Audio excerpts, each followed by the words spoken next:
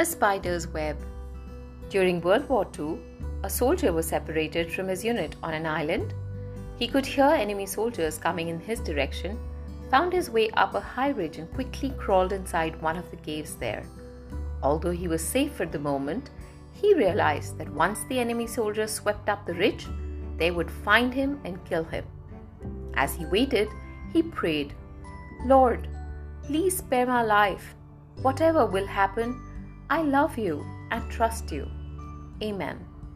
After praying, he lay there quietly, listening to the enemy drawing closer to him.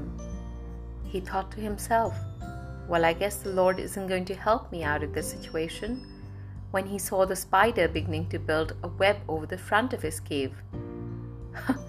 He mocked and he thought, what a sense of humor. As the enemy drew closer, he got ready to make his last stand. But just then, he heard the leader of the soldiers say, "You may as well ignore looking into this cave. If he had entered here, this web would be broken." So they left. And to his amazement, he was safe. He said, "Lord, forgive me. I had forgotten that in you, a spider's web is stronger than a brick wall." God's ways are not our ways. God's thoughts are not our thoughts. He will neither leave us nor forsake us.